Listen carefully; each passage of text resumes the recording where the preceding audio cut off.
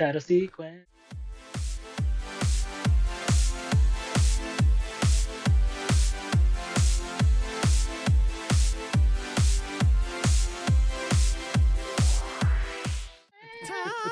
Title me so horny.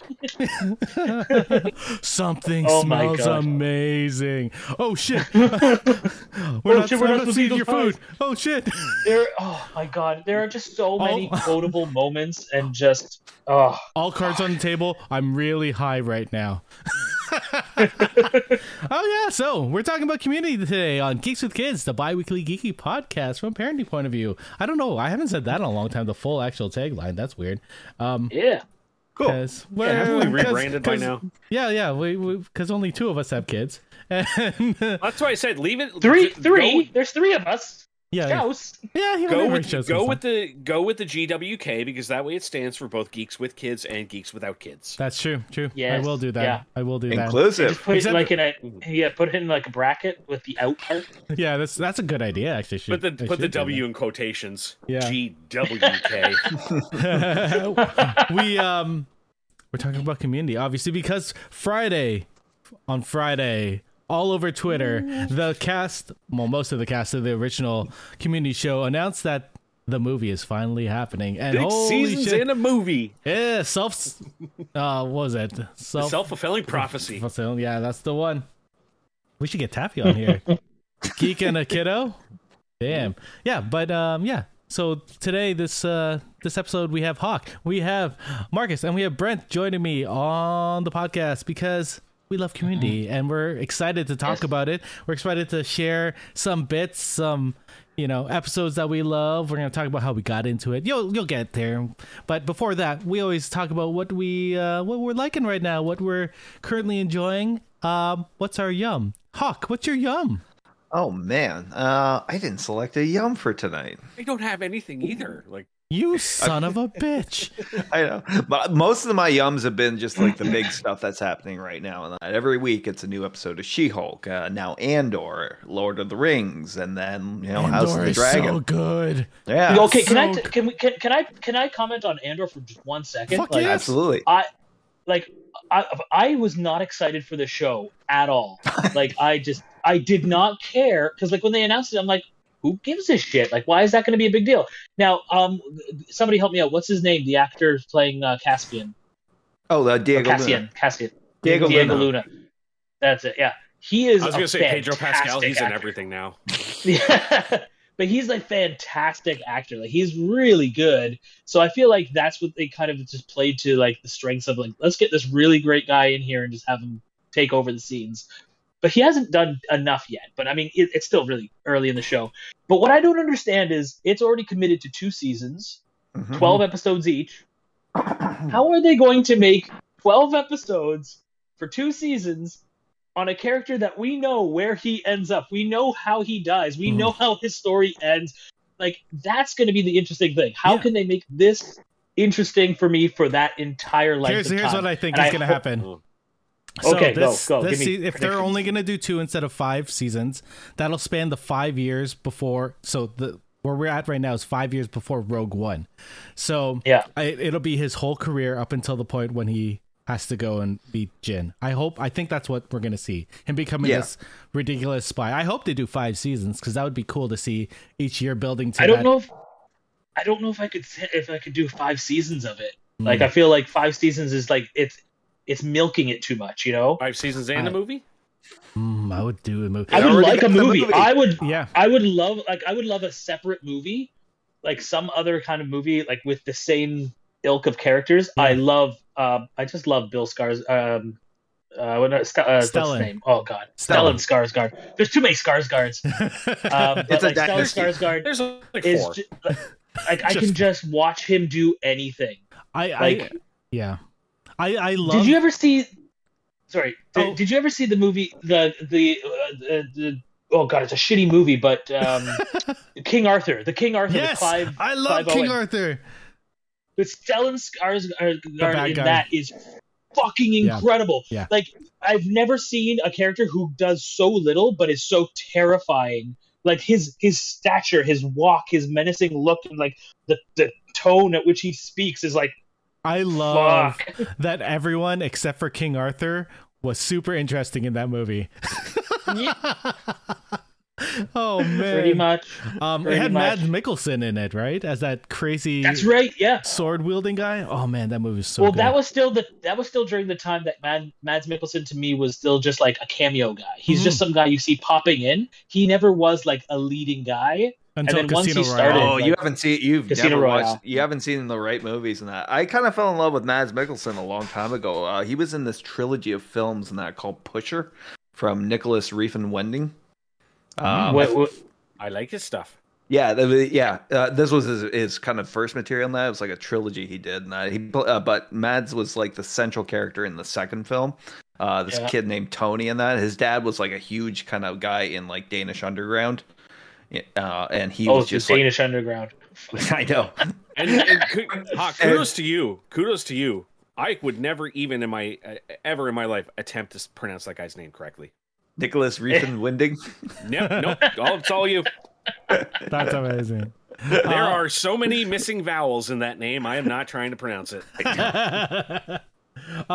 So going back to Andor, I think the thing that I really like is seeing the general populace and how broken and how beat down they are by the Empire, and why the rebellion had to start, and why it started up Yeah. in various different parts of the universe. I loved that the inside look into like the Empire's like meetings of their head like security protocols and stuff like that was really cool. Like you don't get to see that sort of thing, and you get to see almost that catty infighting of them too. Like I love that we're getting to see. It's like world building on a different level. Like now we're starting to like delve into the infrastructure of their buildings and like of their stuff. Like it's just cool. And It's not even that, very cool. even the rebellion, like you're seeing how they're raising funds. Like I love the political stuff. I like that Mon Mothma is feeling trapped because she's trying to move funds around, but she's also trying to hide it from all these people that are trying to like encroach Under her. this oppressive fascist regime where everybody is watching everybody and reporting back on what they're doing. Especially since Palpatine works on fear, like everone being afraid of the people above them. Yeah, like for that's sure. Such Yeah, for sure. interesting. It's and it's done in not just through the dialogue, the costumes. I couldn't help but look at the white uniforms and that, and look, Yes. look at the bars on the chest and that. Yeah, for sure. Those little chiclets, man. Like you see a shit ton of different colored chiclets, and you're like, shit. No, I'm not going near that guy. Oh man, Tony Gilroy, man, the only person who can make the politics and all of that like intriguing. Interesting. Yeah, exactly. Yeah. This is Got a exactly stature. what's exactly the kind of show like the franchise needs, and that it's like everybody was skeptical about the show because it didn't have Mandalorians, didn't have Jedi, and that or any of their or legacy characters. So this But guy I think went the opposite. like you said, it's a good idea. Like it's something that was 100% needed. Yeah, it's it's good. It's like the Star Wars, the TV show has been great, especially if you're a kid. But if you're an adult and you just want to sit down and watch a neat political thriller, this is your show. Yeah, for sure. It's true. Marcus, do you have a yum? I do. Yes. My yum is Hocus Pocus 2. So with Hocus Pocus, me and Carissa watched the first one every single Halloween. It's one of our number one Halloween movies, along with a couple of the usuals and stuff, and I sneak in a few horror movies that I like. But Hocus Pocus has always been like our family awesome like Halloween movie tradition. So we were very excited when they announced Halloween, for Hocus Pocus 2 and everything. Now I was very, hard to feel like, excited about it because I thought it's not going to be good. It's going to be pretty rough, and it's not good. It's still kind of rough. But me and Schaus talked about it a little bit on the thing. One of the things that makes it good is the three main women actually seem like they're having a fun time doing it, and that's really what makes the whole movie like completely bearable. Is Bette Midler looks like she's having fun, even though like you can tell it's a taxing toll on her. Sarah Jessica Parker is showing her age, I think, more so than the rest of the cast. But like they're still comparatively to the original, though. I mean, like she was very, very young and fair in the original, and that was. Oh yeah, of course. But I feel like they just like there's a point where they have a shot of her dead on, and I was like they overdid her makeup, and I understand why they did her makeup to hide some of the other features, and they tried to accentuate like some eyeshadowy kind of things, whatever. But like it almost like it was too much. Me and Carissa kept like getting thrown off every time we saw her on close up. Like, ooh, God. But it's got a whole bunch of amazing like little cameo bits. It's got Doug fucking Jones is in the movie, and he's amazing. And I would not have accepted. Oh yeah, but they actually gave him lines. They let him act. They let him perform, and it's just really nice. There's a ton of references to the original. There's lots of like little tidbits and like little fun Easter eggs and things to point out in the back. There's some really good wordplay and like funny jokes all over the place, and the women just get to sing and dance and perform a bunch of times, and it's awesome to see. If you go in knowing that it's going to be a kind of cheesy kids movie, like classic young Disney movies, and it's kind of like, all right, I'll suspend my disbelief and I'll enjoy it. There's certain movies you give creative license. Like I think I discussed in the conversation that you guys were having too, where like if Jim Varney was alive and they were doing Ernest Scared Stupid Part 2, I would be as excited about it as you were. Me too. Because that was my jam growing up. And that's one of those movies that like I like it so much because I go into it knowing it's silly, it's stupid. It's stupid. You know what you're in for. Like yeah. How about a bumper sandwich, booger lips? I have a question. I have one question first. Yeah, you go first. Okay, go for it. All right. How was Kathy Najimy? Oh, she's amazing. Yeah, she's always amazing. Like she's like here's the thing. It's funny because I feel like she has become such a better actress as time has gone on that. For her to dumb it down again is really hard. So like she doesn't have the same kind of funny like one-liners or like dumb moments that they used to give her, like, oh, we need it, no kids. Like they don't give her the dumb moments anymore. She's just like a goofy sister, and it's really interesting to see because I think they realized we can't make her the dumpy fun one anymore because she's slimmed down a lot, and technically she's a lot slimmer than Bette Midler is. So it wouldn't make too much sense to have that joking part of it. So like her there was a lot of prop comedy with her, but she was great. Actually, she was really good. I felt like if they had given her an opportunity, she could have done so much more. Like I wish they had given her an entire scene to just kind of like explore in a new world kind of way, because it's all modern day. So even from the last time they woke up, which was the 90s, this would be a huge different leap, like smartphones and all that kind of stuff. I would have loved to have seen an entire scene with her figuring out a smartphone. That would have been amazing. That would have been amazing. Don't tell me if it's a spoil. Oh, I don't know if I should ask this. I want to ask if the boy and his sister are back, but I don't know if that's a spoiler for the movie. It would be a spoiler if there was like some kind of important reveal or something like that, but they are not in the movie. As such, like they themselves are not in the movie. Okay. There is reference to them and their home, like the house that I think the house is like there's a reference to the house or something like that. But like there's not, they themselves are not in it. I was hoping for a little cameo from them. There is a sort of Binks cameo, but not really. You have to see it. Okay. But it's really good, really well done, and I think.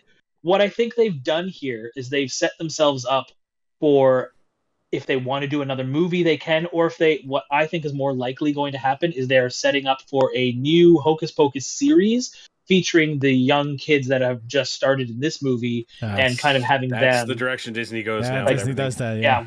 100%. And I think it's going to be fine for the young generation who's watching this going, that's pretty cool. I want to see more. But for our generation who's only watching for this nostalgia factor, it will be nothing. I don't know. It might not be. Like, I remember I watched the Mighty Ducks season, like the TV series last year, for the nostalgia purposes of really liking the original movies and the original characters in that. And this one is like all new characters, and I really dug the show. I like Mighty Ducks too. Same with Cobra Kai, right? Yeah. Like, I'm not saying it's not going to be, like, I'm not saying it's a complete write-off, it's going to be shit. Like, I'm saying if they do it, it could be fun kids and just for kids, or it could be something that the adults could enjoy. I'm just saying that I think they're finding a really good way of striking a balance between nostalgia and new audiences lately. Like, well, if there is a cameo that I'm not going to say who it is, but Eric, you're going to love it when you see it. But there is a cameo, and I was so happy it's a female actress. You will know her the second she's there. Mm-hmm. But I was very happy to see her in there, and I was just like, oh my god, that's amazing. It's gonna be Kristen Chenoweth. No, but I really hope, because there is a definite possibility that she could be integrated with the series, with a new series, or with something, or even at least the next movie if they do another movie or something. Adele Dazeem. That's you got it. They have that new Enchanted movie coming out soon too, and that looks. That's good. right. Yep. Anyway, Enchanted, Disenchantment, or something like that. Something like that. Disenchanted or whatever. Yeah. Yeah, that sounds. I'm gonna watch it after this weekend because it's Thanksgiving this weekend, and we're gonna start doing all the Halloweeny stuff. I sort of want to do a Halloween episode again because we did one last year, and I got to watch some movies I'd never seen before, like Trick or Treat, and I was like, "Fuck yeah, these are great movies." Oh, Trick or Treat! They just announced the sequel is in production. Yeah, I saw that too. Ooh, nice. Hey, Brent, quick question before we move on. Brent, do you know? Have they announced the next Chucky season? Hey, can I get to my yum? Oh, hey, Brent, what's your yum? Hi, my yum is a preemptive Chucky season 2 starting on Wednesday. Yes! Yes! As everyone was talking, I was like trying to think of a yum, but I'm like, I don't want to necessarily do a yum that hasn't happened yet. But yes, I did look it up, and I thought it was next week, but no, it premieres in 2 days. That counts. But my yum is going to be for a YouTube channel that I have been obsessed with for the past 5 years. Dead Meat, hosted by James A. Janice. He does a series where like he has a whole bunch of different shows that he does on it. Like he does a podcast about horror movies with his wife, and like a couple other collaborators. But the main thing he's known for is every Friday he does a video called The Kill Count, where he goes back and looks at an old horror movie and basically does like a retelling of the story, does like a kill count throughout the whole thing for like gore hounds and those of us who like that. But also like in recent years has really gone into diving deep into like the making of the movies and like all the behind the scenes machinations and that. And leading up to Chucky season 2, he's been redoing the entire Chucky series again. Like he already did it once, but now he's redoing it and doing it extra long with like way more knowledge, way more information being brought in. Like he's actually sat down and spoken with Don Mancini and done several interviews with him just to get information for this series. And It's been so fucking cool, like seeing a lot of the stuff. Like he's showing all these scenes from when they did Bride of Chucky, how Brad Dourif and Jennifer Tilly were the only two that were allowed to record their lines together. Ooh, because they did cool. one sequence, and the way that they were bouncing off each other, they just went, never again are you two not recording together. So it became like a thing for every single movie that they were in the booth together at the same time, just bouncing and going crazy off each other. That's awesome. He's gotten all the movies done, and now he was trying to get the first season of the show done as well. Before the launch, but he kept running into issues with Warner Brothers. They kept like blocking him being able to use the movie. I guess they have some new copyright content law that they just put into place. Did you say Warner Brothers? Yeah. Yeah, there it is. You just had to say Warner Brothers. They're a-holes right now. Apparently, if you show more than 5 minutes of footage, no matter what it's for, they block you. So because Child's Play 3 was Warner Brothers, he took them like 3 weeks to get that video released because they just kept telling him no. So eventually he finally just said, fuck it, I'll just release it and I won't make any money off of it. That's fair. Good for him. Not for him, but I mean, it's good that nice he for his did audience, it. but not for him. Yeah. But if anyone hasn't checked it out, like look it up. He's a huge horror fan, very personable guy, and he goes into so much detail about the movies. Like he loves horror movies and he loves talking about them. And so much so that, I don't know, did anyone see the Scream movie this year? Yeah, I saw Scream. No. Okay. In that movie, there's a sequence where there is 2 podcasters talking about the Stab movies. That's him. That's him. Oh shit, that's awesome. Wow. He did a series on Scream a while back, and they loved it so much that they invited him to come and be part of the movie. I hope he's... Wait, that's pretty cool. I can't remember if they died. No, they didn't die in the movie. I hope they get to come back for the next one. That would be awesome. Anyway, my yum. Unless you're not done. Are you done? No, that was it. That was just, I wanted to talk about, I love that channel. I wanted to promote it and show some love for it. And then also just kind of lead that into Chucky season 2 starting in 2 days. Like, holy shit. Where's it playing in Canada? Is it on Crave or something? It'll be showcased in Canada. Yeah, I know you can get it on Prime Video, but I don't know which. I don't know which sub company you have to go through for it. I'll check. I don't subscribe to any extra channels. You haven't watched it yet, have you? I started watching the first season, but it made me want to watch the movies because I feel like I'm missing something. Because you have to watch. I've seen the movies, but it's been a long time. You don't have to watch the movies, but it really better. helps. Yeah. So, it really ties everything together. So after Thanksgiving, I'm gonna rewatch the Chucky movies, and then I'll watch season 1. Or just go and watch Dead Meat and literally just watch his. He does like a half-hour retelling of each movie. That would probably be better my timing. For my I wanted to do Rick and Morty, which is amazing, and you should watch. But I've been playing 2 games a lot recently. I've been playing Disney Dreamlight Valley, which is an Animal Crossing Disney game, and it's ridiculously addictive. And then Slime Rancher 2. No, not Slime Rancher 2. My God, that game. I still don't understand it. The other one I've been playing because they finally released version 1.0 is Grounded. And I know I told Brent to install this game a long time ago when it was still in pre. Yeah, I might have it installed already. Actually, let me check. It probably updated to 1.0, but they revamped a lot of stuff. Things feel a lot better. This game is basically Honey, I Shrunk the Kids. You're one of the kids and you get shrunk and you're in the backyard, and so you're trying to survive in this backyard. So cool. It's such a fun game. It's cross-platform, I believe. And so basically I've been building bases and trying not to die because there are giant spiders which scare the shit out of me in that game. This is just like Solar Opposites. It is. It's except when they're in the yard and it's like bugs and shit and everything, and it's like the craziest thing. That's what hiding out in the AVP toy. Yeah. So you hide out in like there's like gadgets that are left behind, or like there are cans of pop that are sitting there. So you go in there and the condensation from there, you can drink the water. So you also have to try and survive, right? You need to drink and you need to eat. It's such a fun game. It's so man. I do not have it still installed, but I will reinstall it because I would like to try it. Yeah, try it for sure. You have me a friend. We'll see. I don't know if I can multiplayer. I'm sure I can.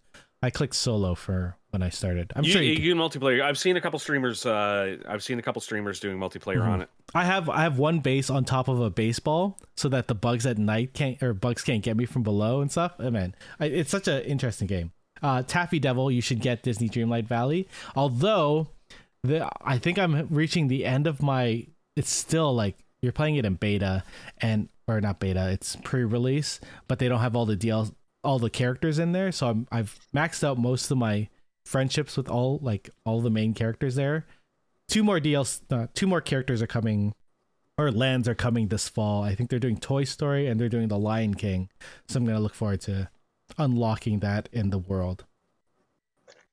Anyway, we're not here to talk about Disney, although I would love to talk about Disney. Maybe I'll invite a podcaster, 2 podcasters I know that do Disney podcasts.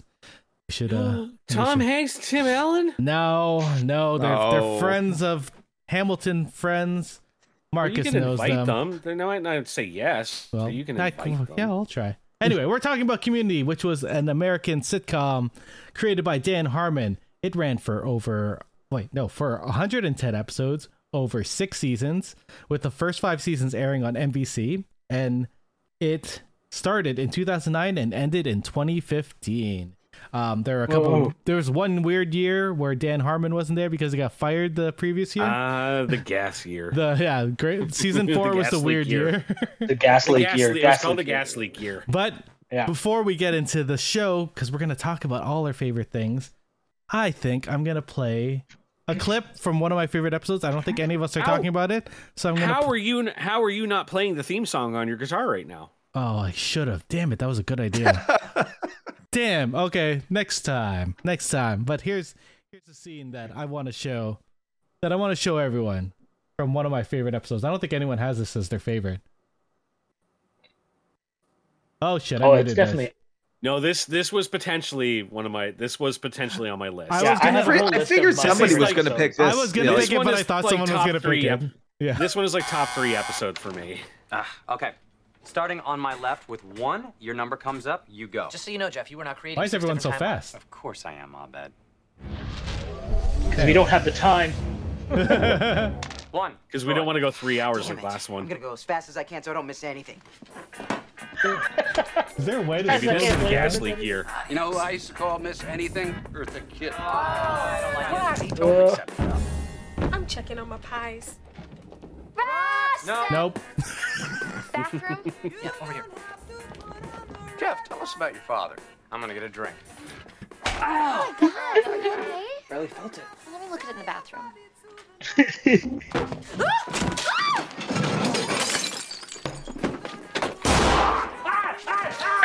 What the hell?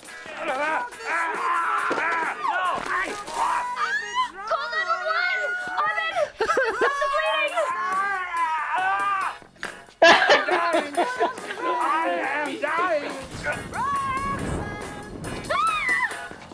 Water!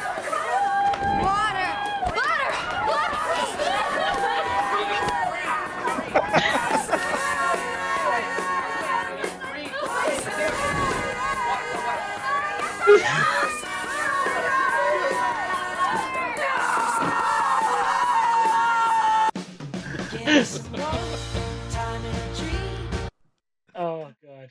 How did none of us pick that? I assumed one of you were gonna pick it, so I didn't pick it. That's why I didn't want to pick it because I wanted to go for one that I was like, I think everyone will know, but maybe not everyone will pick. Right. So I literally have like 12 different choices here, so I'm ready for like anybody. I just don't worry, I got plenty. That was one of them. It's crazy because I watched because the movie was announced on Friday. Joel McHale announced it on Twitter, and then everyone else ended up tweeting and retweeting it, and accidentally tweeting Gillian Anderson, who now wants to be in the movie, which I think is amazing. It's crazy. I watched the first 2 seasons over the weekend just because everything was so easy to get into. Like it's such an easy show to pick up and just put on and watch. It spans so many genres, and it goes through hundreds of, if not thousands, of pop culture tropes. Oh my god! That's one of the things I always did. Like if I was ever a filmmaker, one thing I wanted to do that I've never seen anyone do is create a film series where you have a set group of characters, but every single movie is a different genre. So you put those characters through an action movie, and then you put those characters through comedy, and then you put them through a horror. And I was like, I always said, like, no one's ever done that. And then here comes fucking Dan Harmon with Community, creates a group of characters and puts them through every feasible situation, every feasible genre. And I'm like, fucking, I was on the right idea. Like, I was on the right path. I know a lot of people ended up coming to the show in different ways, in different forms. When I saw it the first time, I randomly put City TV on in the first season, and I was like, what the hell is this show? And it just immediately hooked me. Do you guys remember how you got into Community? I'm gonna start with Hawk. Definitely, I got started on it like on network. I was watching it kind of weekly. It's like the slate of new fall shows was out. It was 2009. Streaming was still like a few years away. So mostly I was pirating stuff and this and that. But this was the one show I would actually sit down every week and watch. And that year one was great, but year two I noticed like this is something else. Yeah. Really. Agreed. And I think a lot of that had to do with the trampoline episode. We're gonna another one that I almost picked. You were gonna pick that too, Hawk, weren't you? That was I wasn't. I had already kind of decided which ones I was gonna do. We intermediate documentary filmmaking. Spoilers. We'll talk about that in a bit. Don't worry. Yeah. But I think it doesn't matter what episode each of us pick. I think we're gonna go over like multiple stuff anyway. It's fair. That's fair. I just sent you that pick over the weekend because I was like, that's still one of the funniest sight gags going. It's gonna be a maze. Yeah. Brent, how did you get into this show? I was a big fan of The Soup and Joel McHale. Oh yeah, I used to watch that show religiously every week. I would always like try to find it online after it because I didn't have Eat Network, and I would watch it every week. And then he came on and started talking about how he was going to be starring in a new sitcom. So I was in right from the get-go just for Joel McHale.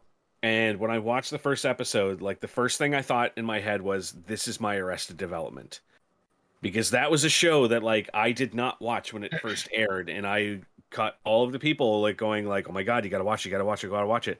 this was the show where I was like, this is my opportunity. Now I have a show that I can go around to everyone and go, you got to watch this. You got to watch this. It's so fucking brilliant. Like, but I was with it right from the get-go. Yeah.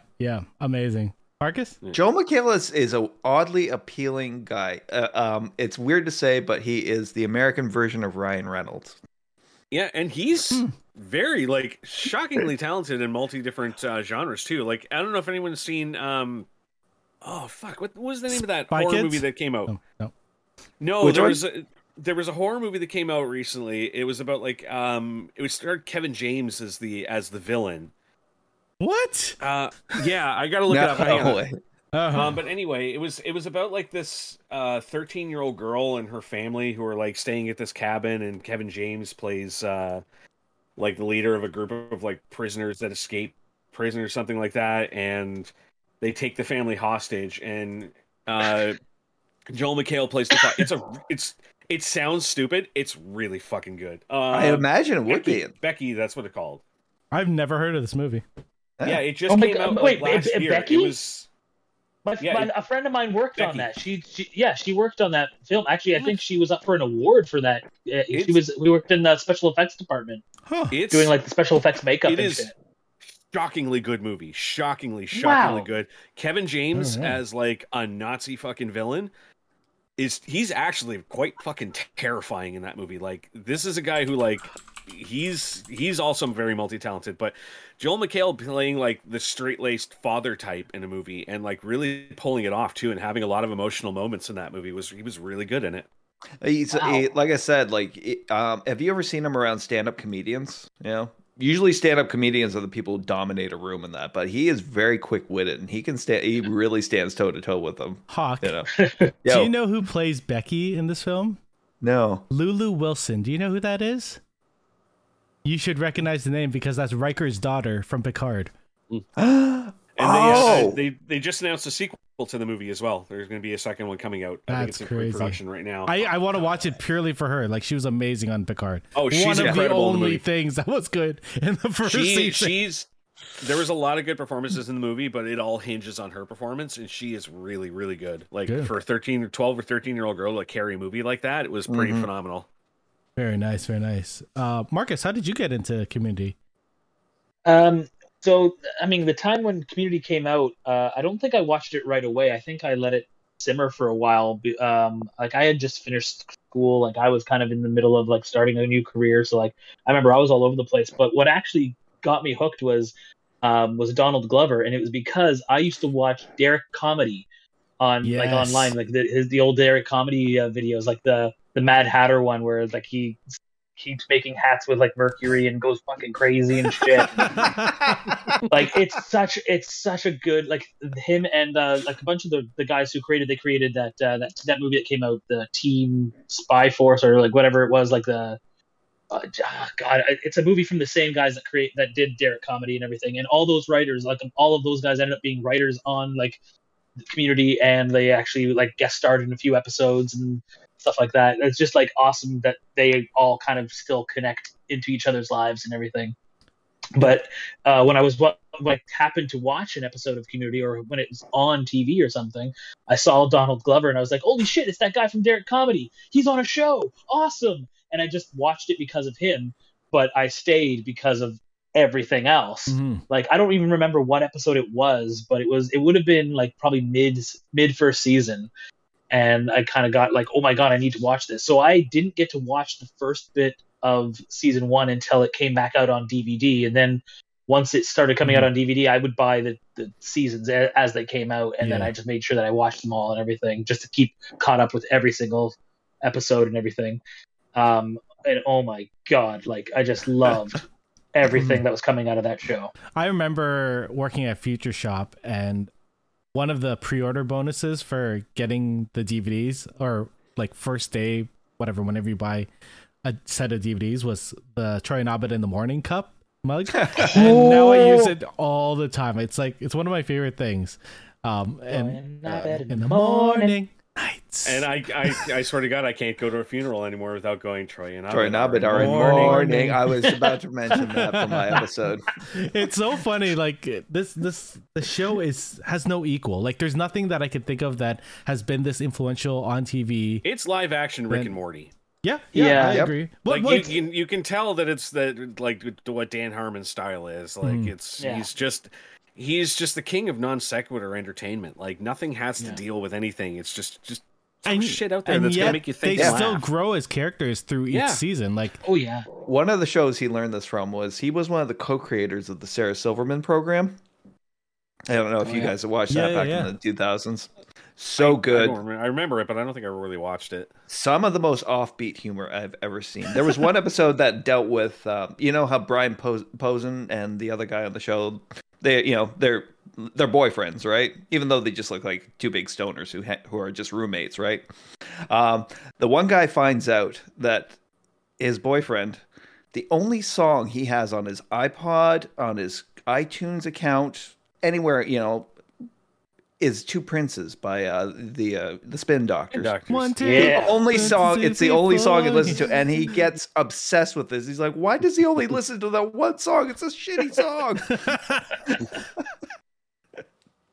I love that song. I like it too. I like what else makes this show different. Like there's nothing that's come on since that show that really, even Rick and Morty isn't the same as Community. There was something special about this show. Mm-hmm.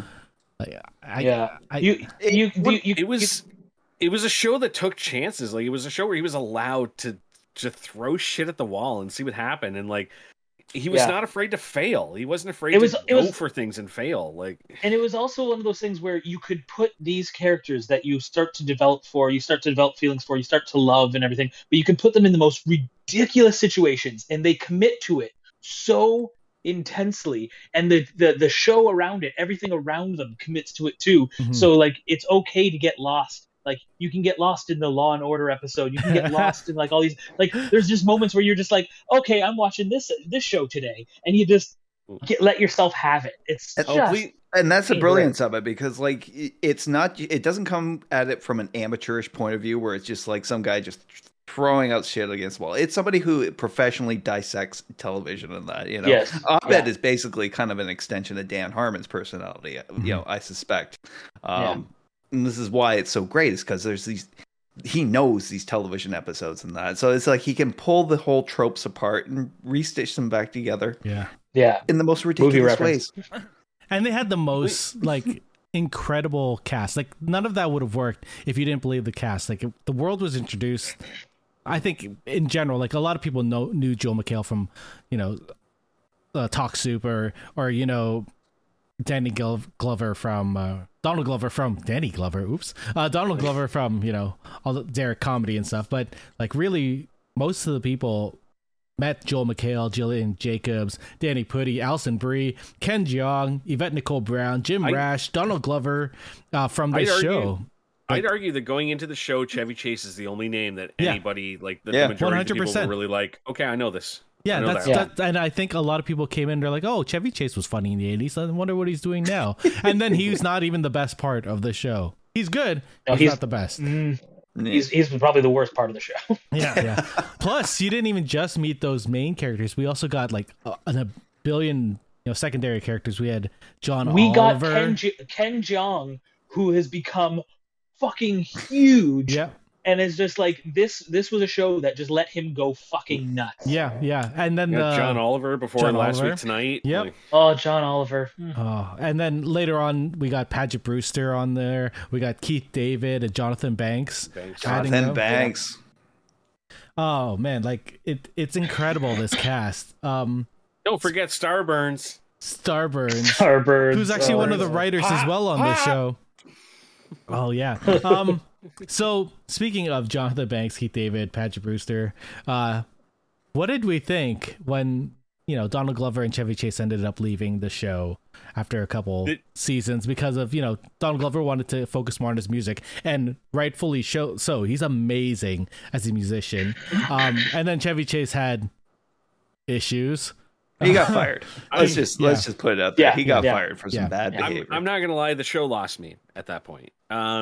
I couldn't connect to the new characters they were coming in the way that I did to the original 7. Like that was such a perfect formula, those 7 characters, because every single one of them had something about each other that both appealed to them and antagonized them. So it was just such a perfect combination. And even just losing Chevy, even though like all the behind the scenes stuff and how he was like horrible for production and like really brought down spirits and that, even just losing that character of Pierce to me, just like that ruined that some sort of dynamic in there. Yeah. And then like with all of them leaving one after another after that, I was just like, it's just not the same show to me anymore. It was weird when Donald Glover left for me, just because his chemistry with Abed was probably my favorite part of the show. I love their... Because that was the thing, is like when he left, it's like, where does Abed go now? Like, there's so many little like linchpins that like when they left, it's just everything kind of started falling apart for me. Yeah, I really got to say, Jonathan Banks coming in after Chevy Chase left, and that helped a lot with season 5, because he added something to it. And that he was like we knew him. Was him. He was him coming. That was him coming straight after the final season of Breaking Bad, and exploring like kind of playing that same character in that, but like in a comedic, and it somehow worked. Well, it's having that character in a ridiculous circumstance, in a ridiculous situation, and it gave it like suddenly a new spin. You're like, oh shit, what's gonna happen with this hard knuckled kind of guy? Like, it's just so funny. The best moment was that one with Abed, when Abed knocked coffee all over those drawings he was doing. Oh yeah. The duck. What's that? Abed was in like a kick puncher, homemade costume. This was after Donald Glover left. He was supposed to go to a kick puncher screening, Buzz Hickey, the Jonathan Banks character, handcuffed him to a file cabinet and said, "You don't get to do what you want anymore." Yep. Oh my! One of the best scenes. One of the things I loved with him with John Banks is the part where I think Troy and Abed are both still there, but they're hiding in the office as like a tree or a couch. Oh, and he comes in, and he comes in and he starts having that conversation with like the doctor or whatever, and like I remember too. It was his pharmacy, and he was arguing about the Lipitor. He said the generic stuff doesn't work with me. Yeah. Oh my god! And just watching them like awkwardly, like, oh, this will be funny, and then as it keeps going, they're like, oh my god! I loved that moment so much. Like season 5 had its moments. Like there were parts. It has moments. It has moments. But I agree with Brent in the way that like I hate the fact that Chevy Chase caused so much shit on the show. Yeah. I hate that part of it. But the character of Pierce, aside from Chevy Chase himself, the character was so good, and we need that character. Like that character was so perfectly intertwined, and because of his legacy of being there from the beginning, it's understandable why this character hasn't been kicked out, why they still have somewhat like feelings, and like they still want to hold on to Pierce being around, like even though he's an asshole, but you need that asshole. Like he was a sympathetic villain, right? Yeah, for sure. Which was weird because of how often they pushed him over any kind of line of being sympathetic. Like the D&D episode with Neil. I'm watching this going, how are we supposed to like Pierce after this? They just keep, every time you think here's the line, they're not going to go past it, they fucking kick the line another 100 yards. Like that episode. Holy shit. Pierce, for your turn, I humped the Duquesne sword repeatedly. I've never seen a character like so just like that I so universally hate and love at the same time. Like, and the way he goes out was actually quite good on the show, which we'll talk about when we get to Hawk. So there was a season, the 4th season, the gas season that Brent had mentioned earlier, that was not run by Dan Harmon. He had gotten fired from season 3 because of, issues with Chevy Chase and the network and a lot of weird stuff. And they're like, the network was like, you know what? We can make this show work still. Then they did the 4th season and everyone was like, that was fucking weird. What'd you guys think of that? Like, 4th season's got a couple of episodes that are still okay, but it's not, you can tell it's because there's already been the establishment of the characters and their dynamics and stuff like that make the episodes tolerable. but you can't help but feel like there's a heart missing from all of season 4. There's a whole little bit of like the intelligence factor is not there. You know, it's not as cutting into the yeah. It's like norm. here's a pop culture reference. Okay, why is that funny now? Why is it relevant now? It's like, oh, we don't know. We threw it in there because that's what you guys like, right? Mm-hmm. Well, no, what we like is the very witty commentary on that pop culture reference at this time because it's perfect right now because blah blah blah. Like that's what Dan Harmon brought to the show. You've got all the ingredients to make the cake in front of you, but only Dan Harmon had the recipe and the instructions. Yes. Yes. That was the year that Chang lost his memory and he Changnesia. Yeah, which was fun in itself, funny, but it was a weird. It felt a little like the Wish brand version of Community. Yeah. Oh man. Is there anything else you guys want to talk about before we go into our favorite episodes? Like, I just wondered because Dave's not here. I don't know whether or not you had the clip of the pool game. The pool game. Oh, I can look it up, but you guys can keep talking. Oh, that's a physical education episode. Yeah. Yeah, I was just because I know Dave pointed out that was like his favorite moment of the show, and I was like, Dave's not here, man. So it'd be nice to throw that in there for him. Yeah, there are a bunch of there's a couple things. Yeah, it's right at the top there. I don't think that's the one. That's one he doesn't. Wait, is it one he plays? No, this one he doesn't want to play. I choose shorts. Hold on. Oh, there we go. Jeff plays pool naked. Yeah. Where? Oh, there it is. Okay, I'm gonna switch this over. The video. Okay. Oh, I got unmuted. Keep unmuting it and muting it just so that I don't accidentally play it. Anyway, here we go. This is for Dave. Yeah, this is Dave. This one's for you, Dave. This is Dave's choice for favorite episode. Yeah, what do you think of that? See, you haven't learned anything except how to look cool playing pool in shorts. You're wrong, man. I'm just having a good time because I love playing pool. Liar! You think you look cool. Yeah? Well, how cool is this? Stop projecting your obsession with clothes onto me as an excuse for when I beat you in a game of real pool. Oh, you want to play real pool, huh? I'll play real pool. Now, who doesn't care how they look? Me! Shouldn't you be stopping this? Gathering evidence. Oh my god. I mean, there's a very big difference between Joel McHale taking his shirt off. Yeah. Are we gonna get flagged for the music? Oh, who cares? Yeah, cool. I'm gonna hydrate because of Hardcroft.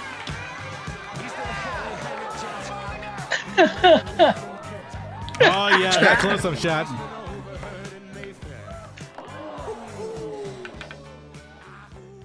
You know what?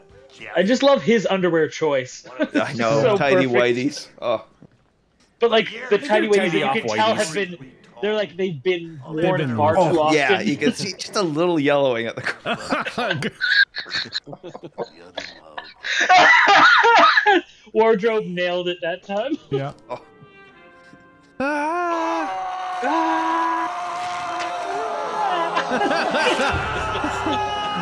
I love Andy's face right now. Yeah.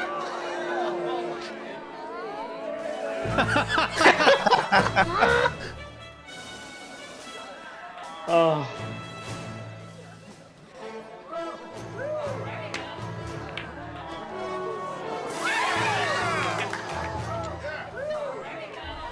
And this was first season. Like, that's incredible.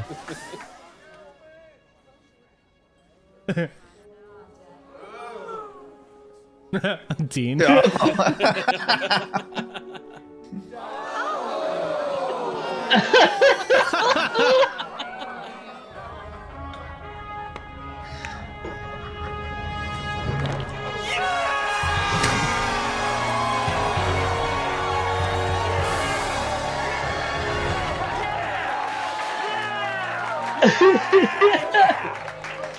at me! Look at me! You beat me. now on, you play pool dress however you choose. I choose shorts. I choose shorts! Shorts!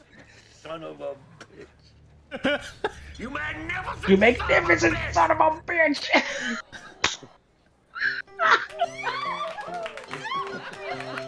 I love it so much. Oh my god, it's such a let me get in there.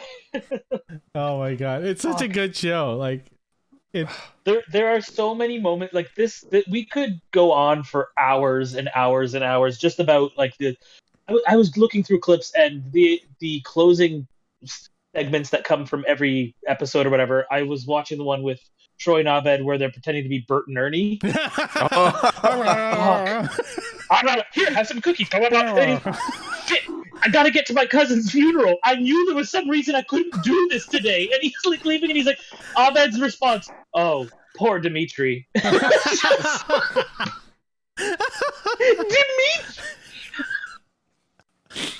The amount of times they make fun of Donald Glover being a Jehovah's Witness on this show. Jehovah's Witness, just made me smile so much. Oh, and it led to that rap that he did in the Glee episode, which I'm going to talk about later. How about when we meet his grandmother? The biblioteca. Yeah. Oh, his grandmother with the switch? That one? Oh my god, Brett, you need to respect your elders. Okay. I don't understand you, Britta. She's had enough. Donald Glover crying is my favorite part of the show. Without a doubt. Anytime he cries. And we have a clip of that. Yeah, actually, this is my favorite clip of the show. It's not from the episode I'm doing, but I'm gonna play it anyway because it's amazing. Yes. Excuse me. I'm looking for Troy Barnes. You have a cell phone, I almost put this clip in too. Hey, Troy. Hi. I'm LeVar Burton. It's LeVar Burton to come here for Troy? Is there anyone he can't produce? Now I'm really getting mad. Why am I the only one he decided to torture?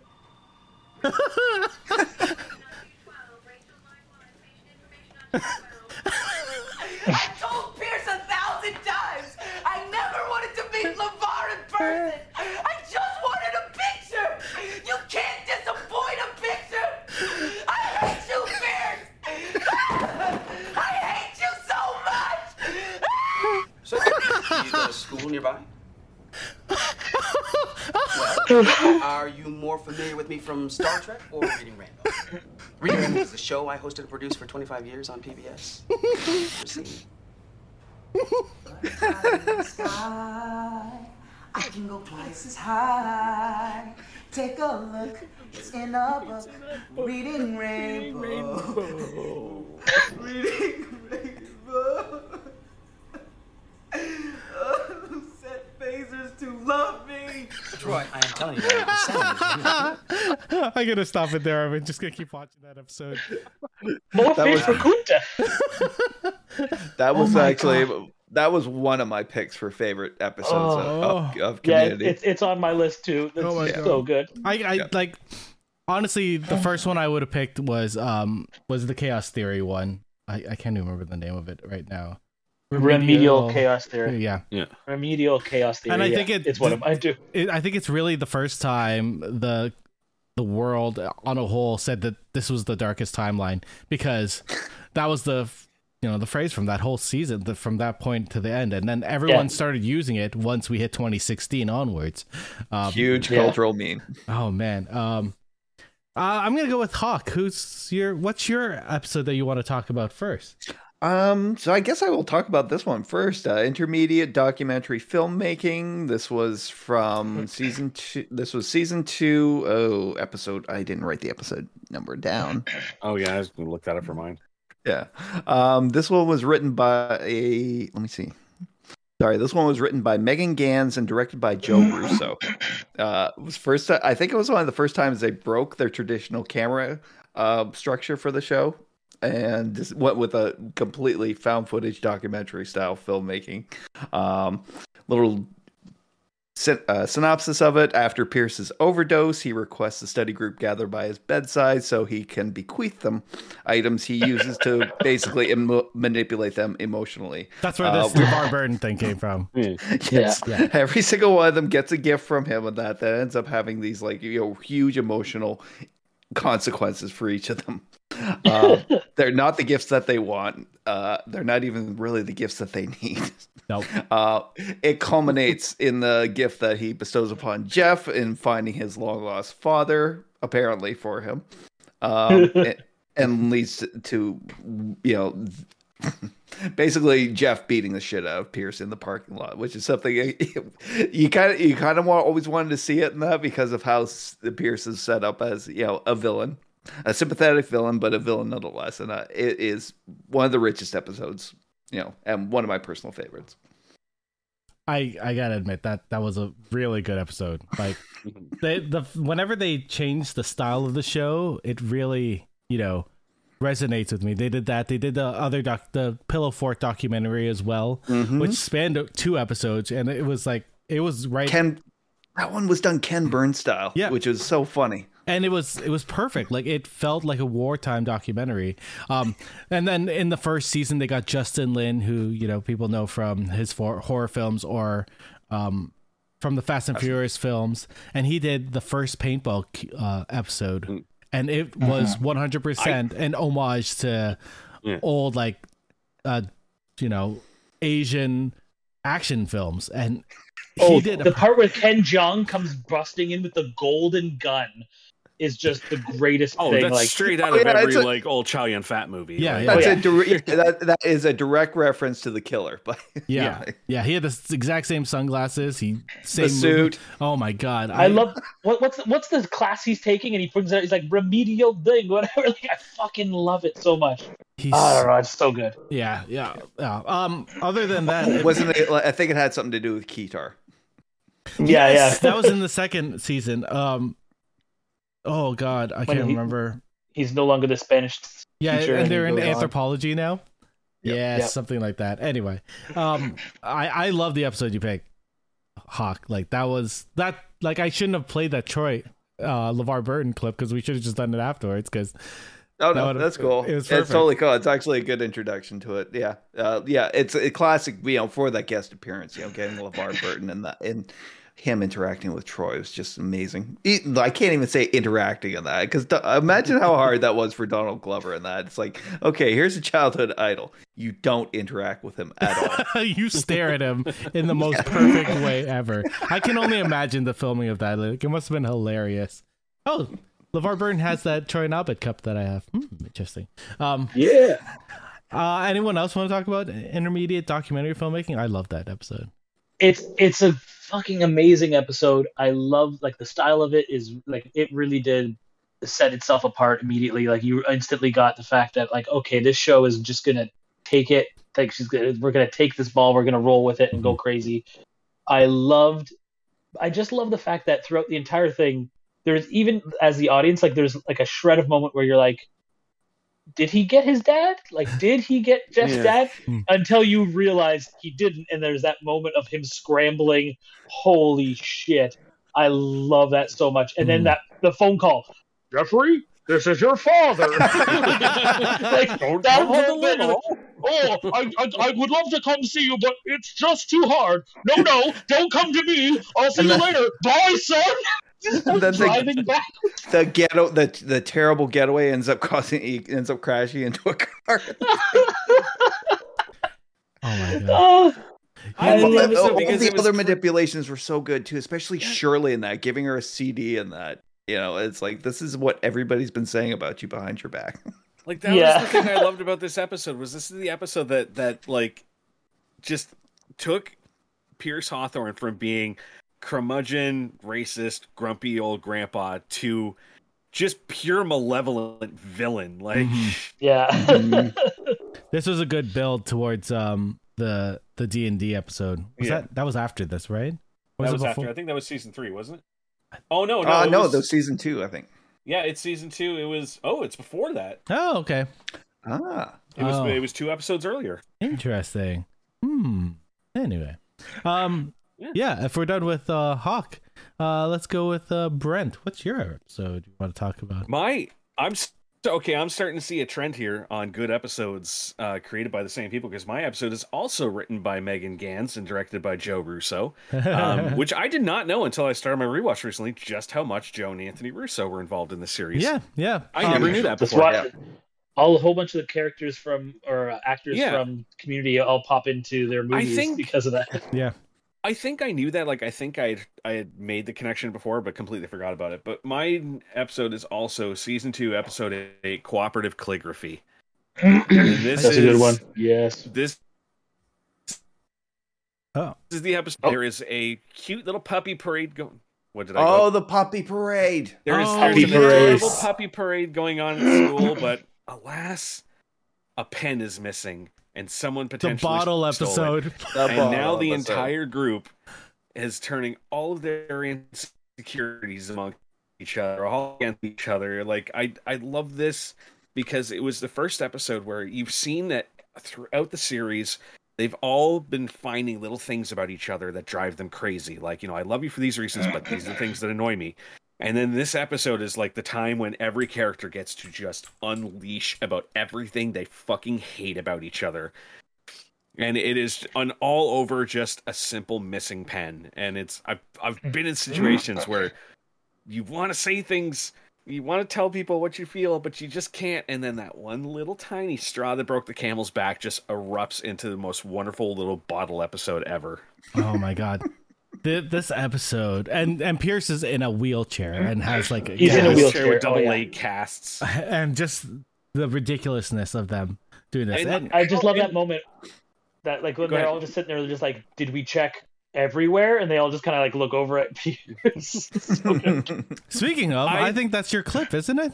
Yeah, it is. Well, let's pop it on. My bad. Yeah, please. Unmute that. All right.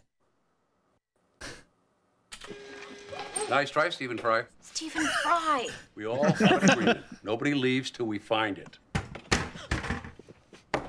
Yeah, here we go. We are gonna find this pen.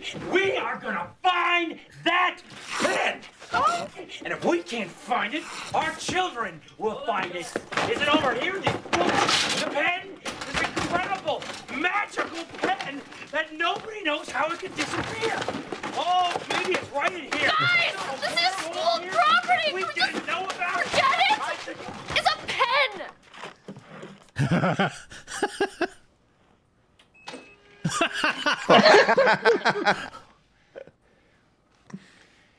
It's a pen now?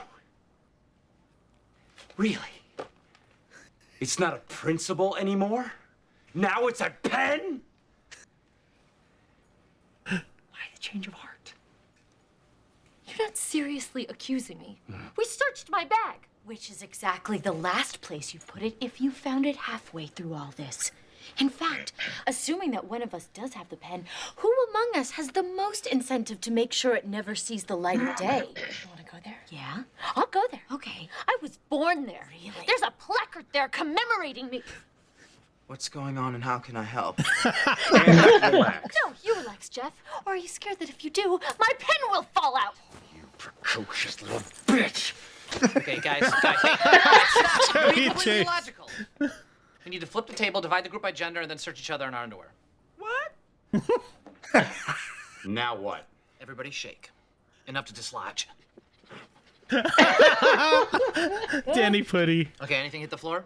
No. What are those underwear made out of? They look luxurious. Oh, they're an organic soy cotton blend. This Gwynnifer must be real special. Don't you usually wear the stripy turquoise Beetlejuice numbers? What does she mean usually? Oh, this is the second one. That was about to point that out. I'm like, this is the second Beetlejuice episode set up. There is absolutely no place left. No. Who remembers how he got down in the wheelchair? It was the trampoline, wasn't it? Yes. Yeah. Amazing. That episode is the one that sets up, I think, one of the funniest storylines in the second season, which is it Chang's baby?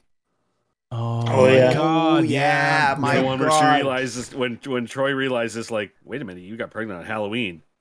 Oh no! This was also the episode where Annie's boobs. We find out Annie's boobs is still around. Annie's boobs, which is a monkey for those who haven't seen this show. They had so many running like thread lines throughout the series, and that it's a show you could pretty much throw any episode on and probably find something funny about it. But it's even more rewarding if you like know the whole basic.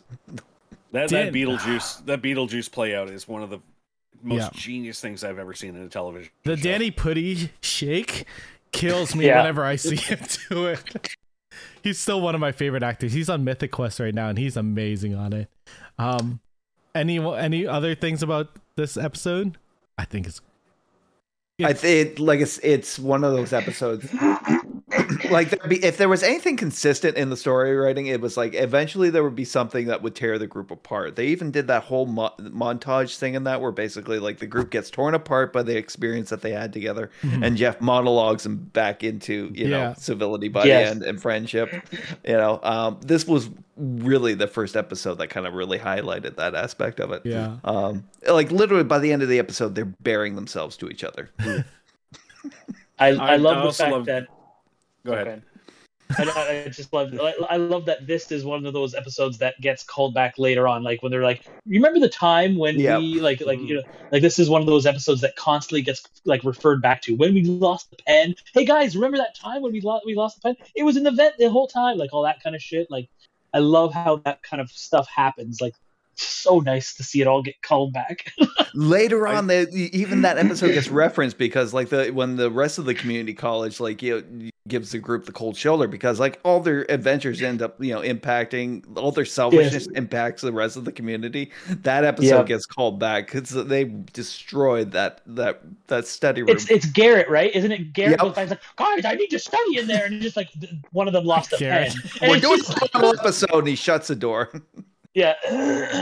Oh my god. I also just love the episode too, like partway through, as one of my favorite Dean Pelton moments with his voiceover coming over the radio. Well, everyone, it's starting to get quite cold outside, so we're going to need everybody to go ahead and pick up a puppy and cuddle it to keep it warm. I don't know why I'm telling you this, because I don't see how there could possibly be anyone not here right now. Amazing. I think like season 2 is one of the strongest. So many amazing episodes. Marcus, what did you pick? Okay. This is very hard. Like I have so many on this list that I really want to talk about because I just fucking love them all. I'll bring them up. After we do this, I'm sure we'll have to do like our honorable mentions and like kind of thing. I will say, okay, my first, these are my 2 top ones that I wanted to choose. The first one that did not make it is, I will bring it back later, is the digital estate planning, which was the episode with Giancarlo Esposito, and like where they're going into the video game for his inheritance and stuff like that. Oh my god, freaking love that episode. Abed makes the family. And Gilbert, oh my god. Abed makes the family with all the little Abeds like Abed hacks the game. That's amazing. Yeah, it's so funny because the way he does it too. He's just like, wait a minute, she's got has this menu of this, and this goes to another subroutine to this menu. I think I'm in love. Like it's just so good of Abed, and then like Pierce giving up and like trying to bury himself in the game and kill himself, like all these like stupid little things. Gilbert like unlocking God mode and all this kind of shit. Like it's just such a great concept, and it's just such an amazing. I love the ending. I love the way it all like kind of come together, and it's just brilliant. So I love that episode. But my episode that I am choosing is Advanced Dungeons and Dragons. Yes. Because it's just. There are a handful of episodes that I will constantly go back and just watch once in a while. This is one of them, and I love it so much, mainly because also we get Fat Neil for the first time. And like he's just with like that whole intro where it's like Lord of the Rings, like the moniker of Fat Neil, like that whole thing, whatever. And like you even hear that moment of like, oh, I think it's down by Fat Neil, and you just see like that whole thing. completely unaware that it is Joel McHale himself's character, Jeff Winger, who's the one that has given the moniker. And he's like, well, I didn't mean it on purpose. He was by other Neil. He's like, then call him Skinny Neil. Well, he's not that skinny. He's black. Like, I don't see the world through that lens. Like, there's just so many good moments in this episode. I love when Annie's like, and I'm Hector the Well-Endowed? Hector the Well-Endowed? I meant that for Troy. And like the look they all give them, like, what? So that is hilarious. Like, yeah, everybody's characters getting mixed up and everything is just brilliant. I also just love, of course, like the main thing about this episode is Pierce Hawthorne's like awful, horrible character trait. Like, he becomes such an asshole in this one. Like, this is the one where it's like you can almost forgive him in every other episode. This is the episode where just before the ending you're like, I want to stab him in the face. He's such an asshole, because you're just like, that poor kid, just he steals his sword, then he like rapes his like the Duquesne family sword, like, and not even just the in-game stuff, like set up how the whole episode happens with them doing this Dungeons and Dragons game because they're afraid this kid's going to kill himself. Yes, like they're worried that he's going to actually commit suicide in real life. And then you take that and you look at how horrible Pierce is towards him. It's like, you monster. Like, yeah. He does not it's weird. He does not recognize other people's like kind of feelings or emotions and that. This is all about him being excluded from games and that. Yeah. So, and he would rather punish a poor kid who's possibly on the verge of suicide. Yeah. But the fact that it ends up turning into an amazing session of D&D for Neil, and the fact that it resolves with Neil being like, no, I'm fine, and I'm gonna be fine. I pity Pierce. Like, that whole pity Pierce at the end is amazing. And I just love that it's also a tactic that they use in the game and stuff like that. And I use, unfreeze, and just like, oh, you use your turn, and now you've lost this, and now this. It's like, I throw the sword at the amulet, like all that shit is just such a good D&D moment. So I'm just like, oh, that's awesome. But also, I just love the visual concepts of like stuff that would have happened. The only thing I wish they could have done in this episode is given us like hints of like, I wouldn't want like drawings or like fictional versions of it, but like if we could have gotten like really quick snippets for even a split second of these people as their characters. Like, yes. I would have loved to have seen Chevy Chase as Pierce Hawthorne's character or whatever in the game for a split second in like a cape with no clothes on and like a sword. Would have been the funniest fucking thing, just for a quick clip of it or something. You know what I mean? Like, but the fact that like where he makes his throne and then he starts reading all of the Garrett's D&D books and like, Abed, do you know about the lake of the thing? And like, you know, that whole shit is just so good. Mm-hmm. Oh, and then of course the Abed as an elf or like as an orc or whatever, like, and we have to talk to him like this, and then it's like, what is it? Hector the Well-Endowed, played by Annie, sleeps with like the character, and they go into the whole thing, and they're like, and fucking Troy is just like, and the best is like, I spoon for the proper amount, and then I move on. And then Troy, how long is that exactly? Oh my god, it's probably the best Community episode, I think, out of all of them. I think it's the number one. I've seen it on number one on so many lists. Like, it's such a good take on the, like, it takes such a heavy subject matter, and it doesn't make it unimportant, but it's also fairly light as an episode on a whole. Which makes it easily digestible by the whole community, right? By most people. And the genre bending and just the quick wit in the whole episode. My God. I know that this episode also had a lot of controversy because it was taken off of most streaming services for a while. I don't know if it's still there. I watch it on a different service. But, you know, hopefully this wasn't because of the suicide angle, was it? No, it was because of I remember why now. Oh my god. It's because someone dressed up as a dark elf in the episode, and people were like, that's not cool, but I'm like, but he's a dark elf. That's what dark elves look like. That is what dark elves look like, yeah.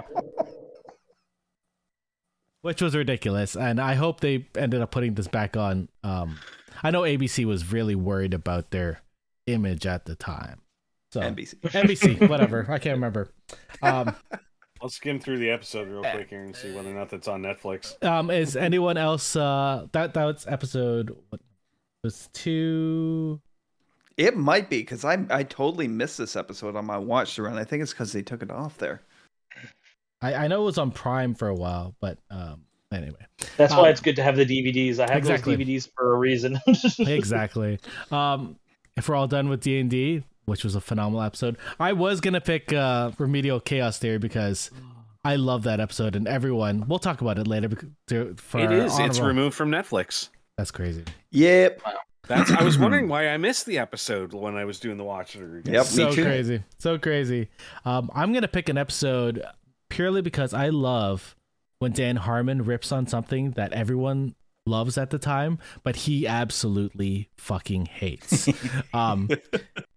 The most recent Rick and Morty was Fortune Cookies. He just ripped them a new one. He hates Fortune Cookies, apparently. I haven't seen the new one yet. But we'll talk about it after. Okay. But in 2011, during season 3, this was 2 years after Glee premiered. And Glee was like the hottest shit thing on the TV, and everyone loved it. And Dan Harmon hated the crap out of it because he thought it was so it didn't make sense to him. He thought it was garbage on TV. And he made a whole episode where he made fun of it, and it was called Regional Holiday Music. This season 3, episode 10. And it was a holiday-themed parody of Glee in which Abed tries to persuade each member of the study group to join the Glee Club so they can qualify for regionals. This was also their Christmas episode of that year. So Abed wanted everyone to hang out, feel like their own family and watch a terrible version of the Dr. Spacetime holiday special, which they show at the end, and it totally makes fun of the Star Wars holiday special. And I love that that's what they do. This episode is so witty, especially if you watch Glee at the time, because they took aspects of every Glee season and started condensing this one episode. Regionals was a very important thing that the Glee Club wanted to go to, but nobody knew what the hell it was. Nobody knows what regionals. No, and regionals lead to semi-regionals, which lead to lower district regionals. This episode also introduced a new teacher. The Glee teacher, who was played by an SNL alum, Taran Killam. Yeah. And he was also in Hamilton and a bunch of other things. And it also really introduced me to Donald Glover rapping for the first time. I'd never really seen him rap. Wait, shit! We didn't play a clip from the Dungeons and Dragons episode. No, we didn't. I will do that in a second. But the Glee episode. Have you ever masturbated in the study room? That was from. That's for later. That's a different episode. No. This is why I mute YouTube while I do it. This is the best episode ever. Oh my god. And Glee, and then we find out that the Glee teacher ended up killing the previous Glee team by cutting the brakes of the bus. But it's a one by one, how they just kind of like the entire study it's group like a cult, out. Right? Yeah, no, there's literally this reference to the Body Snatchers in it when it gets to Jeff and that, Britta runs up to him and that, Jeff, everybody else is in Glee. He turns around, no, she does that Veronica Cartwright head shake. Oh. Man, I thought I had a clip from this, but I seem to have lost it. And then I got that masturbating clip from. Anyway, what did you guys think of this episode? I don't know if you guys remember it. I remember every episode. What I remember is I loved again, because I too hated Glee. I've never watched a full episode of Glee. And every time, my friends watched it, everybody talked about. I grew up with nothing but friends in musical theater. They, of course, loved Glee, talked about Glee. Fucking hated it. I couldn't stand it. Didn't think it was interesting at all. So this episode, I feel Dan Harmon so much because I'm like, this is funny. This is yes, I have. Shit. I'm sorry.